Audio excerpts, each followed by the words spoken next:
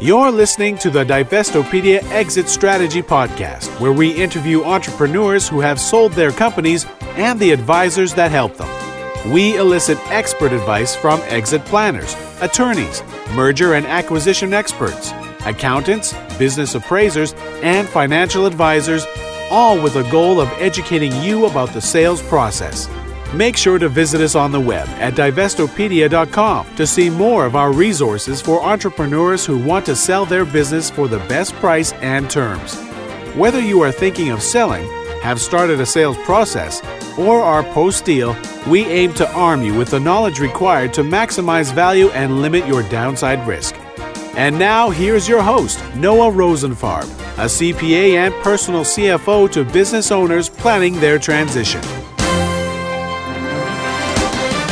Hello, everyone, and welcome. It's your host, Noah Rosenfarb, the author of Exit, Healthy, Wealthy, and Wise, and founder of Freedom Business Advisors. Today with our guest, Chris Snyder, who is the president and CEO of the Exit Planning Institute. Chris also has a private practice called Aspire Management, so he practices what he preaches. And he came on the show today because EPI is hosting a conference, their annual conference in Fort Worth, Texas, September 30th through October 2nd. And this is 2014, and we'd like to make sure all of you are aware of that and tell you a little bit about it. So, Chris, thanks so much for joining us today on the show.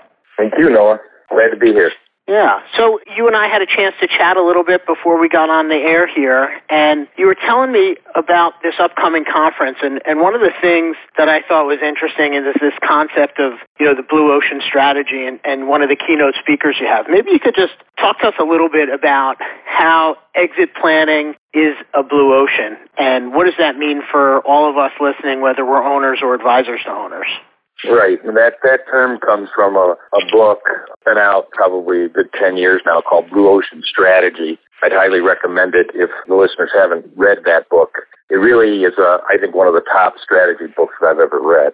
One of our initial keynote is Chuck Hollander, who's one of only 12 Blue Ocean instructors around the country. And one of the reasons we asked Chuck to be the keynote is a blue ocean is basically a new market, a market that has not been created yet versus, say, a red ocean, which is an existing market with existing competitors. They have specific factors and they know how to compete. In a blue ocean, when you're operating in a blue ocean, you're creating the competitive factors as you go along. And I feel like the exit strategy market is one of those markets. And how come? People say to me, Noah, people have been figuring out business succession for years and years. So how is this a blue ocean? Why are we calling it something different? What is it that's new? Well, for one, the market is extremely emerging right now. You have two-thirds of privately held businesses owned by baby boomers, the youngest of which is 50 now. The oldest is 68. In a survey that EPI underwrote last year for business owners, 76% of those owners that were surveyed indicated they wanted to transition their businesses in the next 10 years, 48% in the next 5 years. Now, there's roughly 6 million businesses with payroll. So that equates to about 4.5 million businesses transitioning in the next 10 years.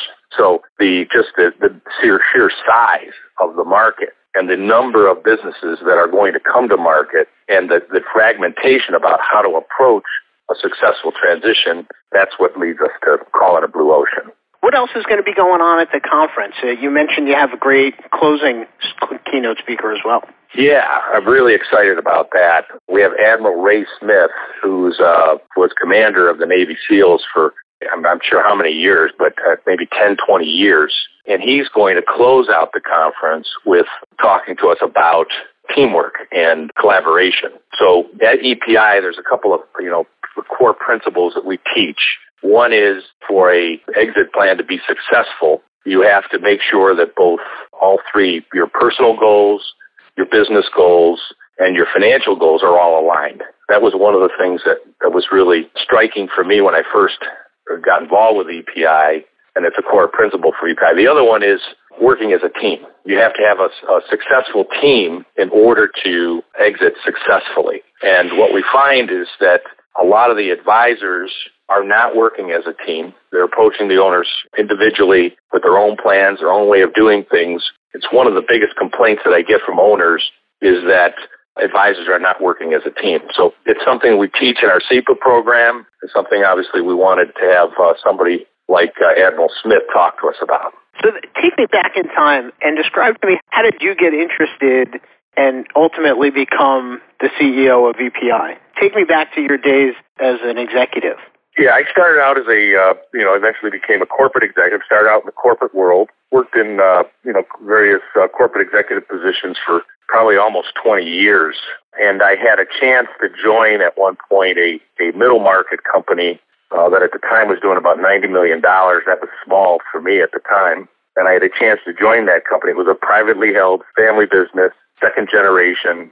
And having a chance to work in that business really taught me what it was like to work in a family-oriented business. That business we took from $90 million to $260 million in 3 years and sold to a multinational. But going through that 3-year process with Andy Rayburn, who was the owner, really showed me how to do it right, because we obviously grew the business pretty successfully and we sold it at an extremely high multiple. From there, I was back in the big corporate world and I couldn't handle it. So once I was back in the corporate world, once I had a taste for the middle market family business, I couldn't get enough of that. So I ended up leaving, running a couple of small companies, and then eventually launched my own practice, Aspire Management, which was really geared around driving value into businesses and growing businesses. And that naturally led to buy-side engagements and ultimately to selling businesses to extract and harvest that value.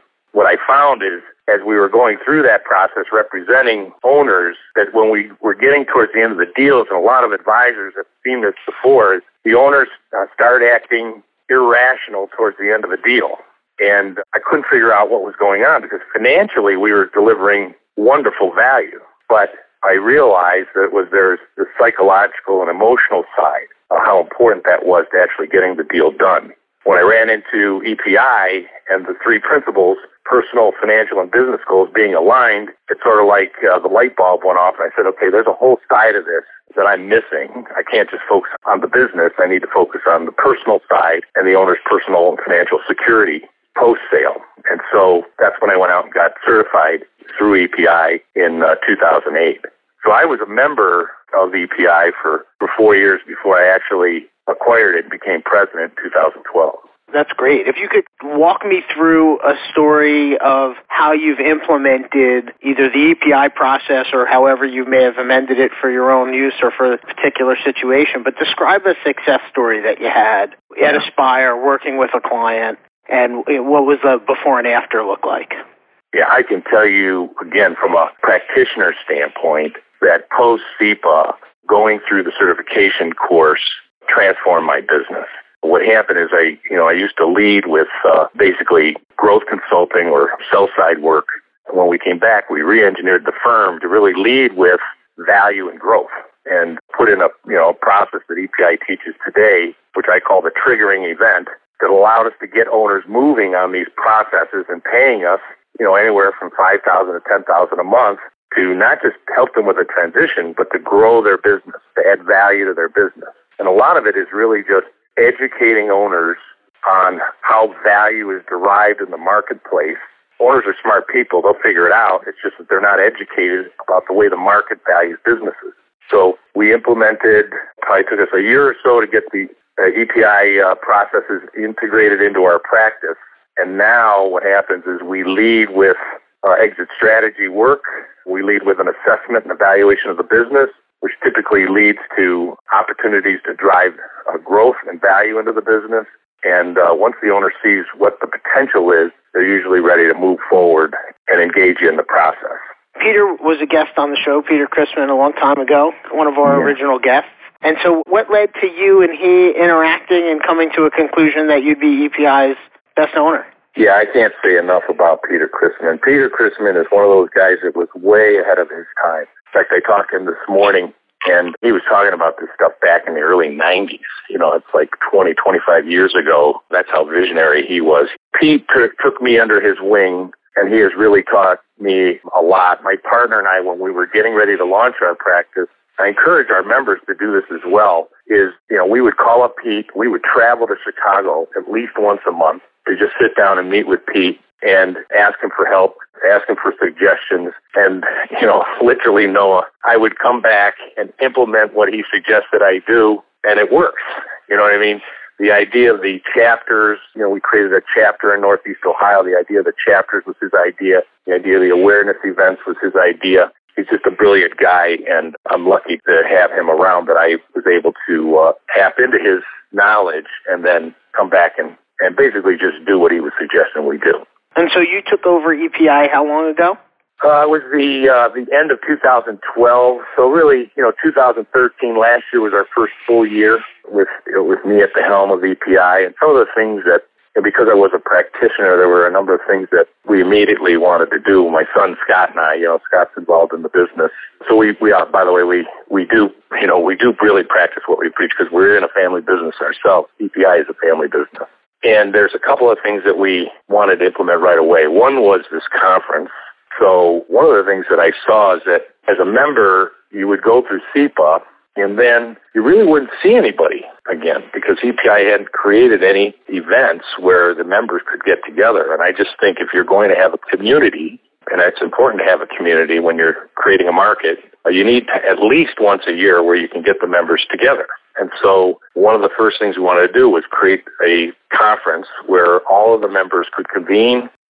Advisors who are not members could come in and kind of get a glimpse of what we're doing at EPI. It's a very educational-oriented event because I think what happens is we're really lacking in education. And so we held really the first conference in Cleveland last year, which is where we had our first chapter, and our second chapter is in North Texas, and that's why we're having it in Fort Worth this year. The other thing we did is we wanted to create a chapter network. So the idea is that the strategic framework that we put together for EPI and that the SEPA is based on is a great framework, but in order for it to really take root, it has to be implemented at the community level, in the local communities.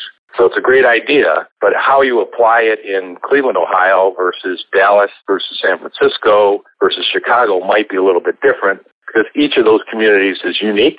They have unique owners, unique cultures. So the idea is take that framework, bring it into the local community, and try to build this awareness up from a grassroots level. So now we have, I think, 7 or 8 chapters across the country: New York, Chicago, Dallas, Cleveland, San Francisco, and a couple of weeks we're getting ready to launch in Orange County and Las Vegas. And we also have a chapter in Sydney, Australia. That's great. Congratulations on the growth.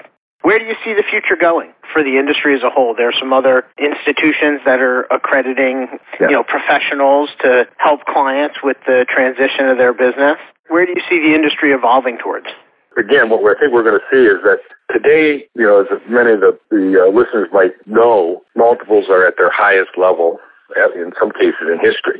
There's about $1 trillion on the sidelines with what you hear, and investors are looking for places and looking for businesses to buy. That's not going to last.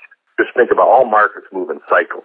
So what's going to happen is, we project that there are going to be a ton of businesses that will be coming to market, upwards of 4.5 million in the next 10 years. As those businesses start to come to market, you're going to see an oversupply. And what's going to happen is the multiples and the values will start coming down, just simply supply and demand. And only those businesses that are the most prepared, that are the cream of the crop, so to speak, are the ones that are going to be able to successfully transition or be acquired, and the others will fall by the wayside. So right now, it's actually a pretty good time for an owner to be exiting if they're ready to exit. And in the next 5 years, if you're not ready to exit in the next 5 to 10 years, you need to be thinking about how you're going to drive value into the business so that it's going to be one of those businesses that will successfully transition in the next 5 to 10 years. So we're going to see a term that's used as a tsunami of businesses coming to market in the next 5 to 10 years. You and I kind of talked again before the call about what the numbers could look like if we're unsuccessful at educating the marketplace on the value of exit planning, and then perhaps what the numbers could look like if we are successful. Why don't you walk our listeners through kind of those demographics? And, you mentioned 4.5 million businesses that are likely to transition in the next decade. How many are going to raise their hand to ask for help? Yeah, that's a great question because this is where the paradigm, this is where the shift needs to occur. And this is really what EPI is really on a mission to change. So today you have, let's say the market's 4.5 million, but statistically only 1 out of 10 owners actually does anything proactive prior to their transition. So that means that only 450,000 out of those 4.5 million do anything proactive. And so there's a whole lot of businesses where owners are not being proactive, and there's a lot of those businesses that, will not successfully transition. The statistics today are, some of the things that we talk about when we go around the country. 75% of owners who sell their businesses profoundly regret selling it a year after they sell it. You have a transition success rate of only about 20 to 30% of the businesses that go to market actually sell. And Family Firm Institute has a study, only 30% of family businesses survive through the second generation. When you get to the third generation, you're down somewhere around 10, 12%. So the success rate of the probability of you being able to transition your business is at best about 20 to 30%. That's terrible when you think about it. So what's happening to those other 70 to 80% of those businesses? They're getting dissolved, and that wealth is being lost. And what we're saying is it's not just an economic problem, it's a social problem, because you have employees that are dependent on that business ongoing, you have vendors that are dependent on that business, and you have communities. From an economic development standpoint, you have communities that are dependent on those businesses being sustainable and successful on an ongoing basis. So what we need to do is change that statistic, and that's where the advisor comes in. And that's where we're on a mission to build an organization and an advisor that can really change the outcome for owners and their families. And it's not, what I tell people is, it's not an overwhelming objective. All we have to do is go from 1 out of 10 to 2 out of 10. So if we just go to get 2 out of 10 owners doing something proactively, we've doubled our market. And when you just stop and think about, if you're an attorney or a financial planner or a CPA, imagine double the business. If you just get 1 more out of 10 owners, you've doubled your business. That would be huge to do just alone. But even if we did that, we're only at 2. But it's going to be a lot easier to get to 4 if we get to 2. And it'll be a lot easier to get to 7 if we get to 4. So the objective is, let's just get to 2 first. Don't try to change the world overnight. Let's just get to 2. And what we challenge our advisors to do is go back to your list. If you talk to 10 owners, you got rejected 9 times, go to those 9 that rejected you. There's got to be 1 out of those 9 that you can get converted if you educated them better. Yeah, no doubt. We have, I guess, a reference point that we use often with owners is that, this type of stuff is really important. It just has no deadline. And so when we're looking at things that are important but not urgent, it's always hard to motivate an owner to make progress because they're fighting fires in that important and urgent box. What are some of the things that you train members to do to enhance the sense of urgency with owners around this planning? That's a really great question, and it's something I'm often asked. It seems like it's an obvious thing. Why aren't more owners doing this? If it's so obvious. Well, one is they're just not educated about it. 2 is, like you said, it's not urgent. It's important, but it's not urgent. And as an owner, you've got a lot of urgent things to deal with every day. And so this is something you just don't get to. So that's how you change it. You've got to make this exit strategy work part of the way you run your business. So what we teach is, we basically teach a management system. So stop thinking of exit planning as something I'm going to do because there's going to be an event 5 years from now or 10 years from now or a year from now. And instead, run your business so it would always prepared to transition. So when you think about the things that you would do to implement a business that is operating on best practices, let's say, or let's say you were looking at developing your business strategy. What are the kinds of things that you would address in a business strategy, right? You're going to want solid marketing, right? You're going to want a strong management team. You don't want to have to be the business to be dependent on you as an owner. You're going to want a diversified customer base. The same thing that you would do to develop a best practice business are the same things you need to do to develop a business that's transitionable. So what we try to teach is don't treat it as something separate. Integrate it into the way that you operate your business every day, and then it's not an issue. All owners should be doing things to diversify their risk and mitigate their risk. That's not an exit issue. That's a business issue. All owners should be doing things to grow their business and add value. That's not an exit thing. That's just a business thing. So if you look at it as this is the way I should be running my business, then the whole thing about doing some event down the road just goes away.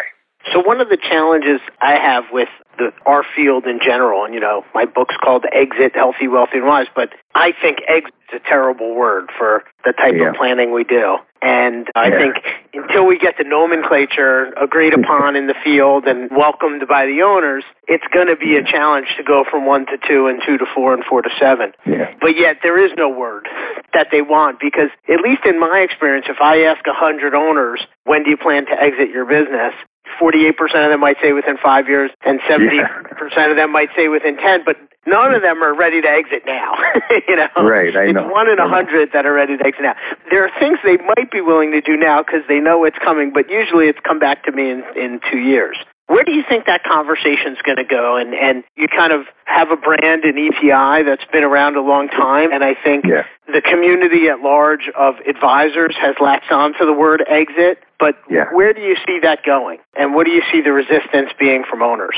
A couple of things. First of all, we get to the question about the word exit comes up a lot. Like, we don't like that word. Don't use that word with owners. And what I challenge people that say that, I know in my own practice, the word exit never stopped me from getting an engagement with an owner. That's never stopped me. What happens is, if I get an owner that's pushing back and saying, I don't like, exit, I don't want to talk about that, what you have to do is get past the word. It's not the word that makes owners uncomfortable. It's what's in their head and what's in their heart. It's what the word is invoking. And so what I'll tell owners is, look, if I change the word to something else, does it make you feel better? It usually doesn't make them feel any better at all. They still have that feeling in their head and their heart. So the word invokes a feeling, an emotion that they that they don't want to deal with. So it's not the word, it's actually the emotion. So when you get pushback from an owner on the word, call them out. Call the owner out on it and make them face the fact that they have to deal with this emotion that they're feeling, and you'll just get right past the word. So that's how we deal with the word itself. All owners are going to have some exit at some point in time. And half of those will be voluntary and half of those will be involuntary. It is a part of business. We actually find with the younger owners, they almost embrace it, because what we have found is that with the younger owners, they're looking at an exit because they're looking to harvest what they've built and then do it again. And so actually our San Francisco chapter did a panel with some young owners. It was really interesting to see their perspective on exit strategy. It was very different from an owner that's, say, 55 or 60 that's looking at an exit in the next 5 to 10 years. So that's how we address that. Now, as far as the process, the key is, in the first stage, what we teach in our methodology, and I do in my own practice, is every engagement starts with a valuation of the business and an assessment, both personal, financial, and business. It doesn't matter whether we're growing, we're selling, we're buying, we always start at that point, because owners need to focus on building value. That's what this is about. So if you went to an owner and said, look, I want to help you grow and increase the value of your business, that's the way you should lead with them. Who doesn't want to do that? So you start by assessing the value, and normally when you're doing a valuation, at least a strategic valuation, you're going to come up with a range of value. Because as you know, some businesses sell at 3 times EBITDA, some businesses sell at 8 times EBITDA. So if I'm in a market, some are selling at 3 and some are selling at 8, well, how do I sell at 8? What the assessment does is you need to correlate the results of the assessment with the valuation, and you can point out to an owner, I'm valuing you at a 4 times, which is below the average, because you scored below average on your assessment. And then you can point out specifically why you scored them below average. And those are the things I mentioned before. There's too much risk in the business is too dependent on you, you don't have a good marketing plan, you have a customer concentration issue. And what you'll begin to see is, you'll see the owner's mind going, because they're starting to get it and they're beginning to understand the correlation between the way they run their business and the value of the business. And that usually is what I call the triggering event. Because once an owner understands that, they're much more likely to move forward and pay an advisor to help them come in and harvest and build that value. And the nice thing about doing it with a valuation is you're able to give them a quantitative number. You can say your business is worth $4 million. Let's say you're doing $1 million in EBITDA. With a value at 4, it's worth $4 million. But the best-in-class businesses are doing 8. If we implement these things, we can drive you from $4 million in value to $8 million in value. And here's how we're going to do it. And then it's just a matter of putting in a plan and bringing in the right team to to harvest and achieve that value. Tell me maybe about your experience interacting with some of the members and maybe some of the success stories that you've seen from advisors that joined EPI, got their CEPA designation, and maybe the before and after transition in their practice. Yeah, I'm sure they have. We have a number of advisors who've got the same experiences that I have that have transformed those practices. The most successful advisors are the ones that have come through and have transformed the practice to lead with the assessment and evaluation. The other thing that a number of our successful members have done is there are a number of tools that are available today that weren't available before. Companies like Core Value, Corporate Value Metrics, and Mouse all provide software products that allow you to do these assessments efficiently on the front end. They're all strategic partners of EPI, and owners and advisors, members of EPI can buy those products at a discount. But those members are the ones that have been the most successful when they've led with growth and value and not led with, I'm going to come in and I'm going to write an exit plan for you. Those advisors don't do well. Probably one of our most successful advisors is Craig West out of Australia. He took the program in 2010. He has written a book called The 21 Steps. He has 4 offices now in Australia. He's done just a marvelous job at becoming a leader in the industry. Yeah, and what would you attribute that success to? His focus on value and growth. If you read Craig's book, what he talks about is protecting value, maximizing value, and harvesting value. It's all about value. Again, most owners are focused on income generation. So I've got a nice business and it's generating $1 million a year, and I'm living pretty well on that. They're not translating that to value. So just because you have a business that produces a lot of income doesn't necessarily have a business that's transferable or has any value beyond that $1 million of income. Yeah. So what we try to do is get the owners focused on value, because when you're focused on value, you're going to drive income. But when you focus on income, you're not necessarily driving value. So that's the whole key. And that's where, going back to your other comment about the word, somehow we have to change the paradigm that when they hear the word exit, it doesn't mean end. It means value is what it means. It means it's a business strategy that focuses on building value. Yeah. So we've got this upcoming conference. What else do you want to share with our listeners about reasons to attend or reasons to come take a look at EPI and the CEPA designation? Yeah, a couple of things. We also have Bill Black. Some of the listeners might be familiar with Bill Black, who has a show called Exit Coach Radio now. He's actually going to be covering the conference. He has an incredible following, mostly business owners, and we've asked him to come and cover the conference for us. So that'll be a lot of fun. And he'll be doing a lot of interviewing of attendees and running his radio show from Fort Worth during the conference. The conference was really engineered by the members. So what happens is the CEPA program is a 5-day program held twice a year in Chicago, at the University of Chicago Bleacher Center, Booth School of Business. And the next program is November 10th in Chicago. And what happens is we cover 22 subjects, and we have 13 different speakers from around the country that come in to teach. All the speakers are practitioners. So you're getting real-life stories, and you have a varied group of advisors, attorneys, CPAs, financial planners, banks. Probably the most positive thing we hear from the attendees, the students, about the CEPA program is the interaction they get during the course of the week. We do a lot of case studies and things like that. But when you're covering 22 subjects over a 4-day period, you can't go very deep on any of them. So it's very broad in terms of it covers a lot of material, but it can't go very deep. So one of the things we're trying to address at the conference is the opportunity to go deep. So we have one day where we do what we call deep dive guru sessions. These are 3-hour workshops where we bring people in and we drill deeper into a particular subject. It's been identified by our members as something that they're interested in going deeper and learning more about. So, for example, Craig West, who I mentioned before, will be coming in and doing a whole session on selling and marketing exit strategy work, for example. So there'll be deep dive sessions. There's also, in addition to the keynotes, we have breakouts. And these are more like 1-hour sessions, typically put on by members where they're doing case studies, sharing case studies, and covering different subjects, again, that have been identified by the members as something that's needed. So it's a variety of different things that we've got. And then I think my son Scott has a fun night planned at Billy Bob's, the honky-tonk Billy Bob's evening where we're going to go over there, and I don't know, I think maybe some people will take a chance to do some bull riding or something like that. So we can enjoy the culture down there in Texas and have a little fun as well. Great. Well, if our listeners want to register for the conference or learn more about EPI, where should they go? They should go to our website, www.exitplanning-institute.org.